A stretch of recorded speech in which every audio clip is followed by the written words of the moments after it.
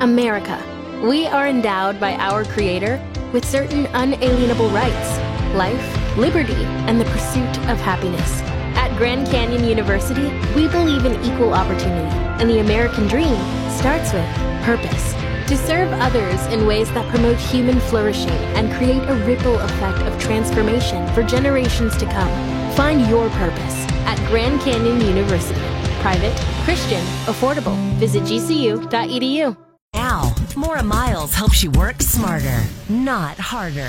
So, do you think your parents did a good job raising you? And if you have children, are you doing a good job with them? Well, here's one way to kind of take a look at it. A new survey has asked parents for the life skills they think they really should teach their children. And the top 10 might surprise you, or at least the order might. The first one is basic cooking. Well, I guess we got to eat to survive, so that makes sense, and we've got to do it safely. Number 2, how to have good hygiene. Number 3, would you believe, is driving, which beat out number 4, doing laundry, surprises me, and number 5, money management, or number 8, time management. Those seem like very important life skills. But number 6 is how to be aware of your surroundings. Number 7, basic housekeeping skills. We talked about time management at 8. Number 9, reading and comprehension. Should be a good listener as well, don't you think? And that helps your communication skills. And number 10, how to make healthy food choices. So did your parents do a good job with you? Are you doing a good job if you're a parent now? Kind of good to reevaluate each year, isn't it? I'm Maura Miles with this simple way to work smarter, not harder. You can find it at star967.net.